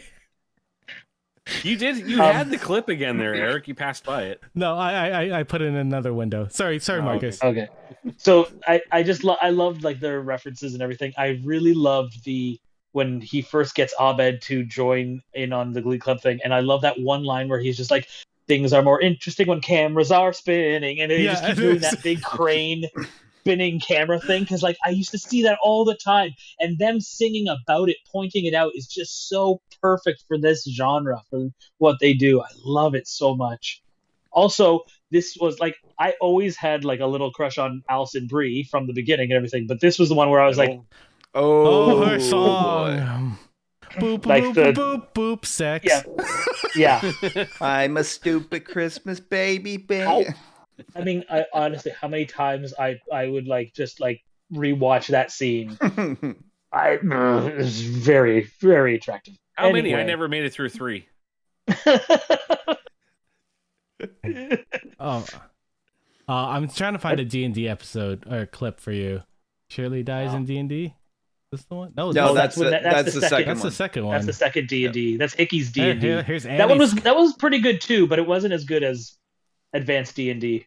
Maybe they don't have it on here because they removed it from, because it got cut. They don't want it. They want people to like recall it. Oh, that's shit. Anyway, I'm gonna play the first part of this Glee episode, which I thought was fucking hilarious. Here we go. La la la la la. I'm just gonna hit the washroom quick. Yeah, go for it. Oh God, the human being. They found a way to make the human being even creepier, covering him in icicles. I'm upset too that I didn't think to put an E pluribus anus as my background. Guys, Oh yeah. found something we can watch together for Christmas this year. The long-lost 1981 Inspector Spacetime Holiday Special.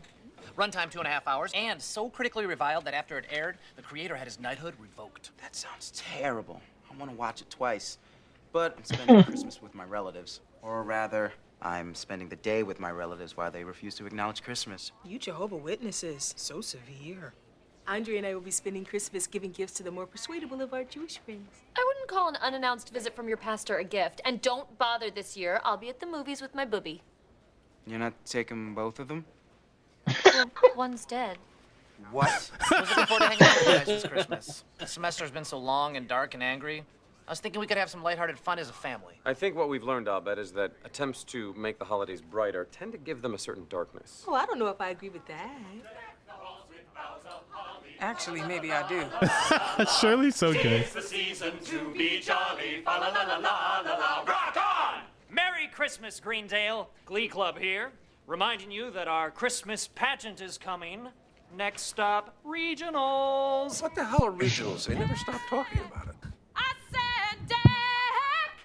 Please tell me we were not this obnoxious the year we filled in for them. T-minus 5 seconds till the hip hop remix. 4, 3. Come on! Remix! Remix! La la la la la F-A-L-A, come on! Oh, you're awfully quiet, Jeff. Nobody hates Glee Club more than you. Today I'm just content to sit back and enjoy the show. And now, our pop music mashup. Elton, Lil John Lennon. Kick it! Hey, tiny dancer. Okay! Cease and desist. Glee Club meet ASCAP, protecting musical copyright since 1914. It appears they have received an anonymous tip that unlicensed material was being performed here without the artist's permission. Merry Christmas, everyone. Glee Club just became History Club. My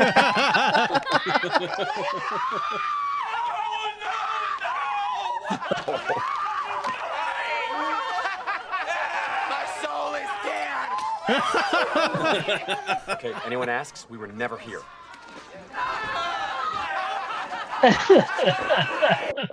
One more. I'm gonna put one more just because I want to. Okay. I just want to. We gotta. They had actual. Masturbated in the bedroom. God damn it! Please make that the title of the episode. Please make that the title of this podcast. We'll see. I just really like the Oh.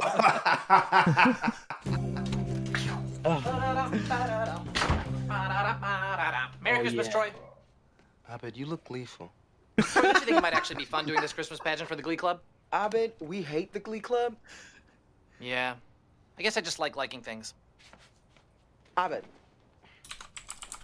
Look, You know I'd do anything you did, but I'm a Jehovah's Witness. We're not supposed to celebrate Christmas. I've been thinking about that. I may have a loophole. What if you were a Jehovah's Witness that was merely pretending to be into Christmas, gathering clues and blending in to take down the holidays from within? You mean like a spy investigating? Making it seem like I'm celebrating when actually I'm infiltrating Santa's operation? Yoip! Going deep cover past enemy lines, making everybody think I'm on the Christmas side. Rocking warm sweaters, hanging big ass lights. If the fat man can see me, yo, it's gotta look right. I watch all the TV specials that I never could. I'll even cry during the sad ones like James Bond would. And when the big night comes, it's time to set the bait. Cold milk, hot cookies, decorative plates. And he'll come down the chimney and it will be just him and me, but he won't know we're enemies cause stop play sincere. Bring a trap like that, hug him tight, get on his lap and tell him he can come back every year. Cause I am Jehovah's most secret witness, so I might have to dedicate my life to Christmas and act just like I love it till the day I die. Connoisseur of Christmas, on the spectrum, none of your business. Thoughts too fast to comprehend, just wanna do right by my friends. If years were seasons, this December would be the December of our December. More blueprints than Howard Hughes, but if there are blueprints, how do we choose? We have to be happy to get to the end. We have to save Christmas to save our friends. We have to save Christmas to save our friends. We have to save Christmas to save our friends. Hey guys! Rapping? Yep. Want to join us? Totally! Wait. We're gonna need all hands on deck if we're gonna go to regionals. No. I just need to study, though, in my room. So have fun! Oh my god, the cutting commentary on how bad Glee is and how it doesn't make sense is what really made this episode for me, and I love that it made fun of it so well while making a better Glee episode than Glee did. Or how about the phenomena itself, which seemed to infect people like some kind of a virus, not unlike the Body Snatchers. Yes, yeah. Oh man. All right. That's our list of our favorite episodes. Runners up. I'm gonna say obviously Remedial Chaos Theory was probably one of the best. It's probably my second favorite after the Advanced D&D episode. It introduced people to multiverse. Each timeline was perfectly separate and hilarious in its own right. And we got to see some aspects of the characters that we had sort of seen before but hadn't really touched upon, like Troy being nice to Pierce, like that interaction in that one timeline where they're like, they're actually friends and he appreciates what Pierce did for him. I loved it. I love that Shirley had a baking issue. The joke with that troll doll kills me. Like, I fucking love that troll doll has come up in multiple times during this entire show. Mm-hmm. And I love that so much. I love that evil Troy ended up trying to eat it and burning out his voice box. Well, just that part where there's like, Troy lost his vocal cords because he tried to, for some reason, eat a flaming troll. He's like, clearly you don't understand anything about just eating trolls. Oh, man. Or that Jeff lost an arm in the fire. Yeah. I lost an arm. And you put a blue streak in your hair? Exactly. Things got dark. Troy was really good. I really liked hey, Jeff, what does a pregnancy test look like? It's a stick with a string out of it. So this is definitely a gun. Yeah.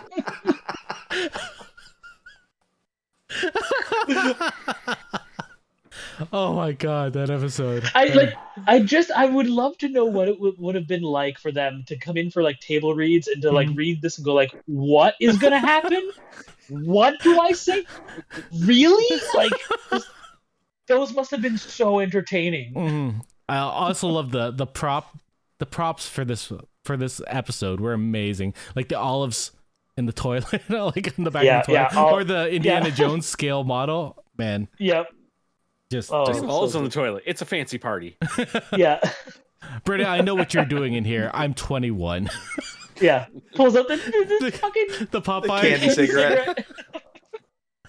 Oh my god. Does anyone else want to throw out a runner up? Go. Yeah. I had a couple that I picked from. Well, go ahead, Hawk. Yeah. Okay. Mine was cooperative polygraphy. which was season 5, episode 4. After Pierce's funeral, a lawyer named Mr. Stone shows up for an inquest into the circumstances of Pierce's death at Pierce's request, and begins grilling the study group with the aid of a polygraph team who notify him every time someone lies. I have a clip for this. Oh, yes. Do you? Actually, Hawk. Thank Hawk for this. Because Hawk picked the most perfect clip. All right, go do it. Perry, do you know that you hate yourself more than you should, and that your passion inspired me? No. That's true. She didn't know. To Miss Perry, I leave my iPod Nano, filled with music to take life less seriously by. Oh, that's nice. I also leave you this liquid nitrogen-cooled cylinder of my hyperviral sperm in case your lesbian lifestyle one day wears out and you wish to raise an army of geniuses. Shirley, did you know that you are not only a credit to your race and gender, but to our species, and that I was intimidated by your strength of character and business acumen? Yes. To Shirley Bennett, I leave my spacious timeshare in Florida, where she can take what's-his-name and however many children she has now. I also leave you a cylinder of my sperm. Annie Edison, did you know that you were always my favorite? You mentioned it once. I leave you this tiara, which you once refused to accept. It's the same tiara I used to wear when my mother would verbally assault me for not being a little girl. Also sperm. Jeff Wayne, did you know you're gay? No. Agree to disagree. To you, I leave this bottle of fine scotch, so that you're less tempted to drink this cylinder of even finer sperm. Hey, Betty, dear, did you know that you were insane and nothing that you said ever made any sense to me? Yep. Here's your sperm. Did you know that you possess the greatest gift life can give? The heart of a hero. And that it's up to you not to waste it like I did. A thing? To Troy, I leave the obligatory sperm. Maybe it's because everyone else got one, and because it's an old man's semen, but I'm kind of disappointed. In addition, I am prepared to leave Troy Barnes my remaining shares in the Hawthorne Wipes Company, currently valued at $14.3 million. On one condition. You must first sail my boat, the Childish Tycoon, by yourself around the entire world. What? Again with the bait and switch. When I was 23, my father asked me to do the same thing to earn my adulthood and his fortune. Of course, I cheated and floated off the coast of Belize for a year doing coke with John Denver. I always regretted it. I'd like to give you a chance to do what I never did. Become your own man. Okay, I'm a lawyer, Troy. It should be possible to contest these conditions as unreasonable. And Pierce can take his mind games in his sperm, and he can put them right... I'll do it. What? Troy? Pierce was a crazy old coot, yeah, but I think he knew something about me that even I didn't know until now. Because he's offering me something I've been searching for my whole life. Millions of dollars. And being a man, or whatever he said. Say something. I'm speechless. Somebody say something. Abed? Cool. Cool. That's a lie. Oh.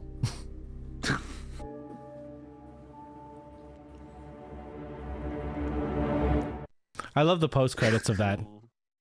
The post credits when they're is at the great. bar. But the entire episode was great. You know, it's like even though Pierce was gone at that time, they still used the character of himself in that to torture them one last time in that, because like it was an inquest into his death, but it was also basically him. He had accumulated a ton of information about them behind the scenes. And the lawyer just kept asking him questions and that with the lie detector there, so they couldn't lie in that. So asked Shirley, "Did you kill Pierce?" No. And it's like, "Did you? Do you give money to pro-life groups?"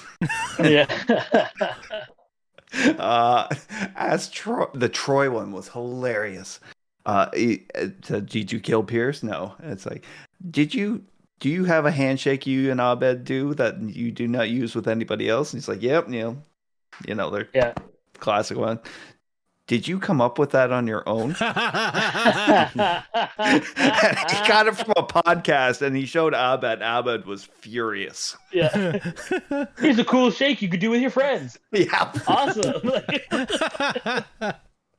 Oh, man. Such a good episode, and a really good send off to the Pierce character. So yeah, he did show up one more time too. A nice little episode. I love the episode that followed it. The one where Abed sponsors a game of the hot lava, like the floor is lava or whatever. Oh, that's a good episode too. Yeah, great episode. Yeah.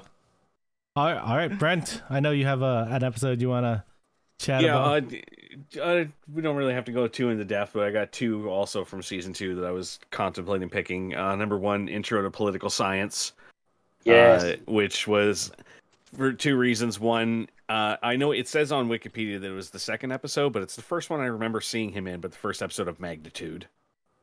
Yeah. At least the first pop moment where I was just like, and everyone's freaking out, and I'm just like, what is going on? Did I miss something? And you realize that, no, this is the first time I feel like I'm living in a world that's existed around me. But I also love the Abed dating the federal agent. Oh, yeah, that was a great one. Oh, yeah. Finding basically like the perfect female counterpart for himself, but he can't actually date her without it being some kind of weird scenario. That's right. Joe Biden was going to visit the campus for their whole presidential thing. And he had spotted Secret Security scoping out the place a week earlier. Yeah. Secret Agent Robin, who's from Happy Endings, I believe. Right? She was one of the cast in Heroes at the time. Oh. Hold on, I think this is the clip from Ali Larder, I think. Let's find out. No, this isn't Ali. It wasn't. It's not Ali Larder in the episode. Of course, no. This is the girl from Happy Endings. I can't remember her name. She's also in that reboot show. What are you doing? Random spot check, Mr. Nadir. Stay out of our way.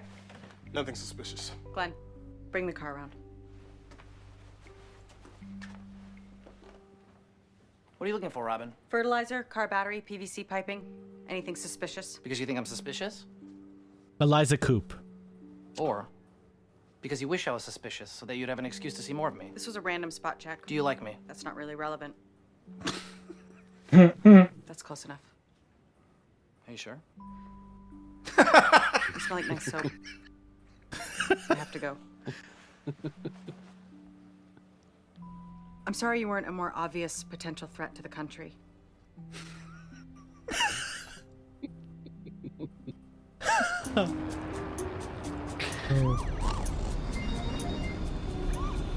Ooh, blackberries. Remember those? Rollers. Yeah. I'm sorry, sir. We're gonna have to move on to City College. Apparently there's an elevated threat level at Greendale. Don't worry. I'll check it out. Personally. Whatever. That's the Joe Biden I just had a dream that I was a regular president.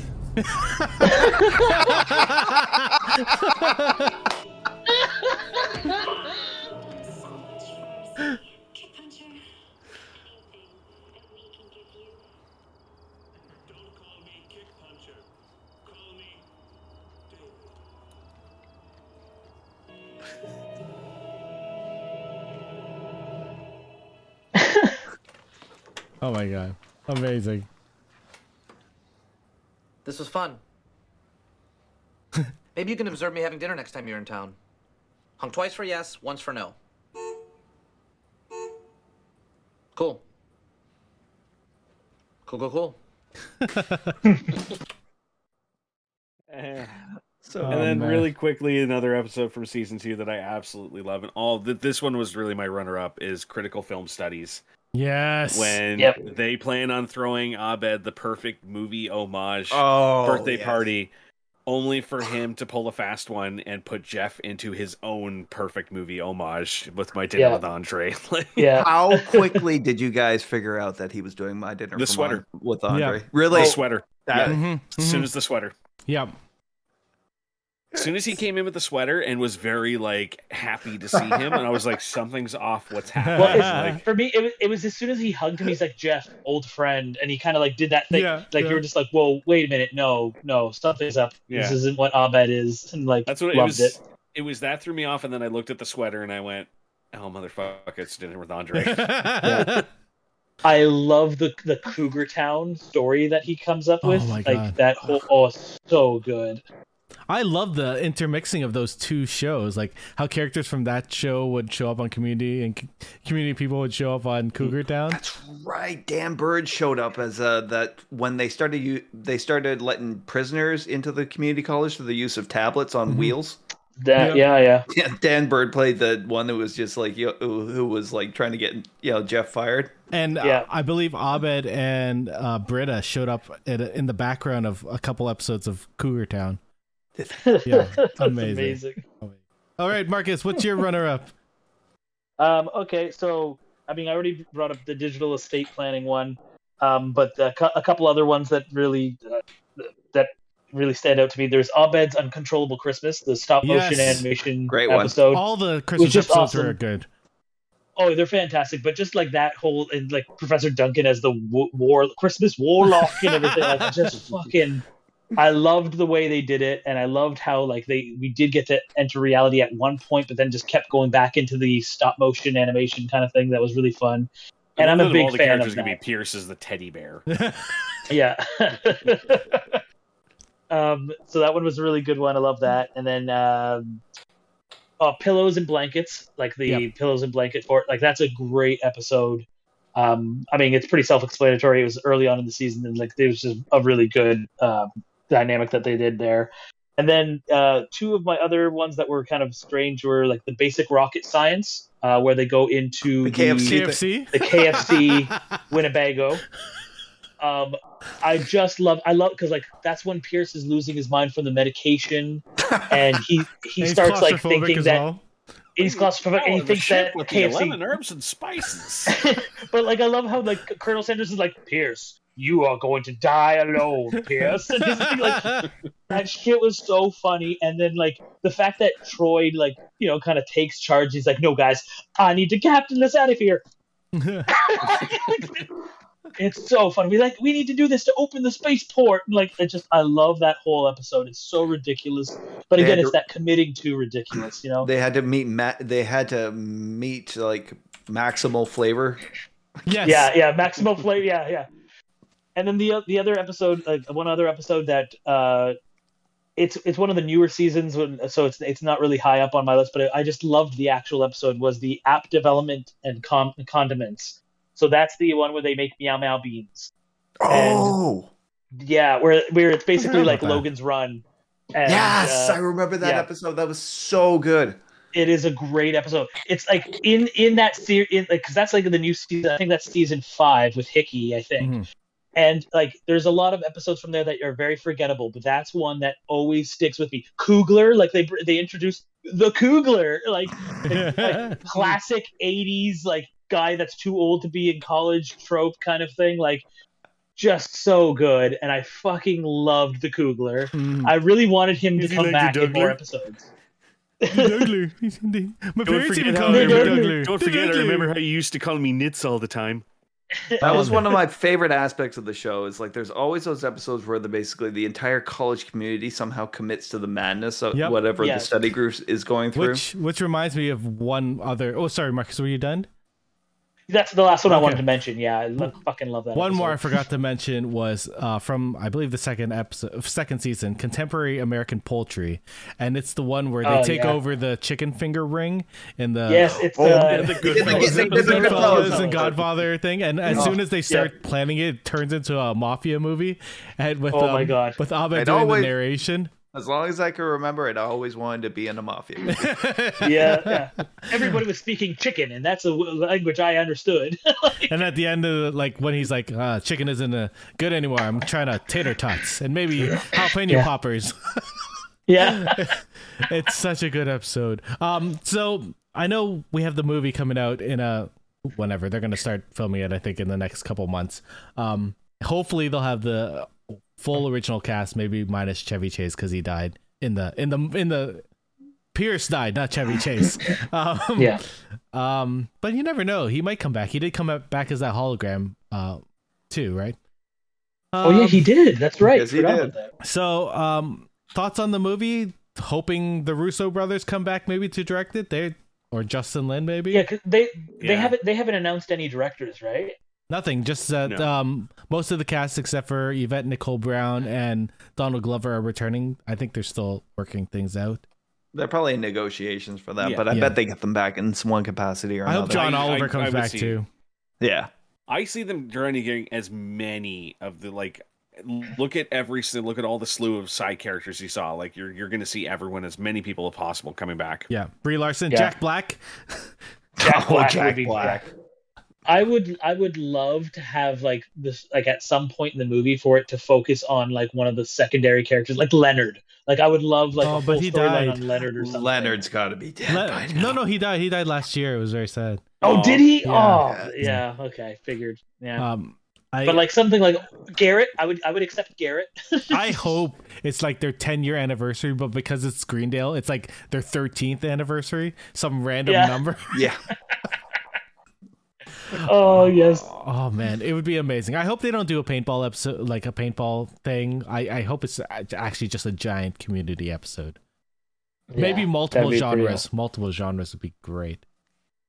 Oh man. I could see them. I could see them like taking like a few tropes, kind of like what's that movie where they take a bunch of movie tropes and like just like epic movie or epic, like when they did that joking epic movie, like the blockbuster movie smash up kind of thing. Like I could see them doing something similar to that, where like they take some of the most popular movies that are coming out now, like maybe they would take like a Top Gun spin on something, and like they would take like an Avengers kind of spin on something. Abed's a director doing like Marvel films now. Yeah, like just those kind of things. Like there's so much you could be doing at this future. Now, where did everybody leave off at the end? Like Jeff still was at Greendale. Yeah. And then Annie had left because she was doing an internship with the FBI. Abed went to do a film study or something, or I think he went to LA. Yeah. He went to LA. Like obviously, like having them all back would mean some sort of reunion. I feel like that's pretty much. Well, it's got to revolve around saving the college, right? It's got to be something that involves saving the community college. Or saving Dean Pelton. I guarantee it's going to be at least one of them is still enrolled in Greendale. It's like basically Jeff never will still be working. Jeff will still be working at Greendale. I feel like that's going to be the common denominator for Greendale. Yeah. And like somehow Dean Pelton too, because he's just going to be latching on. I'd love to see if we come back and it's like Jeff is the dean and Pelton is a student. Oh. That would be good. That would be good. Yeah. Oh my god. Oh, so many possibilities. I'm really looking forward to an outline for this movie. I cannot wait. I will be there opening night to see it if I can. Yeah. Oh man. Yeah. We should try to plan it. We should like have a group of us all go and see. That'd be amazing. Yeah. All right. Well, thank you guys for any other final thoughts on Community. I can't wait. If you haven't watched it, watch it. Like if anybody out there is not on this show, I didn't know anyone had not seen it. So when Show said that he had never seen it, I was like, Show never watches anything. What? But Community? Everyone. Yeah. Like, oh.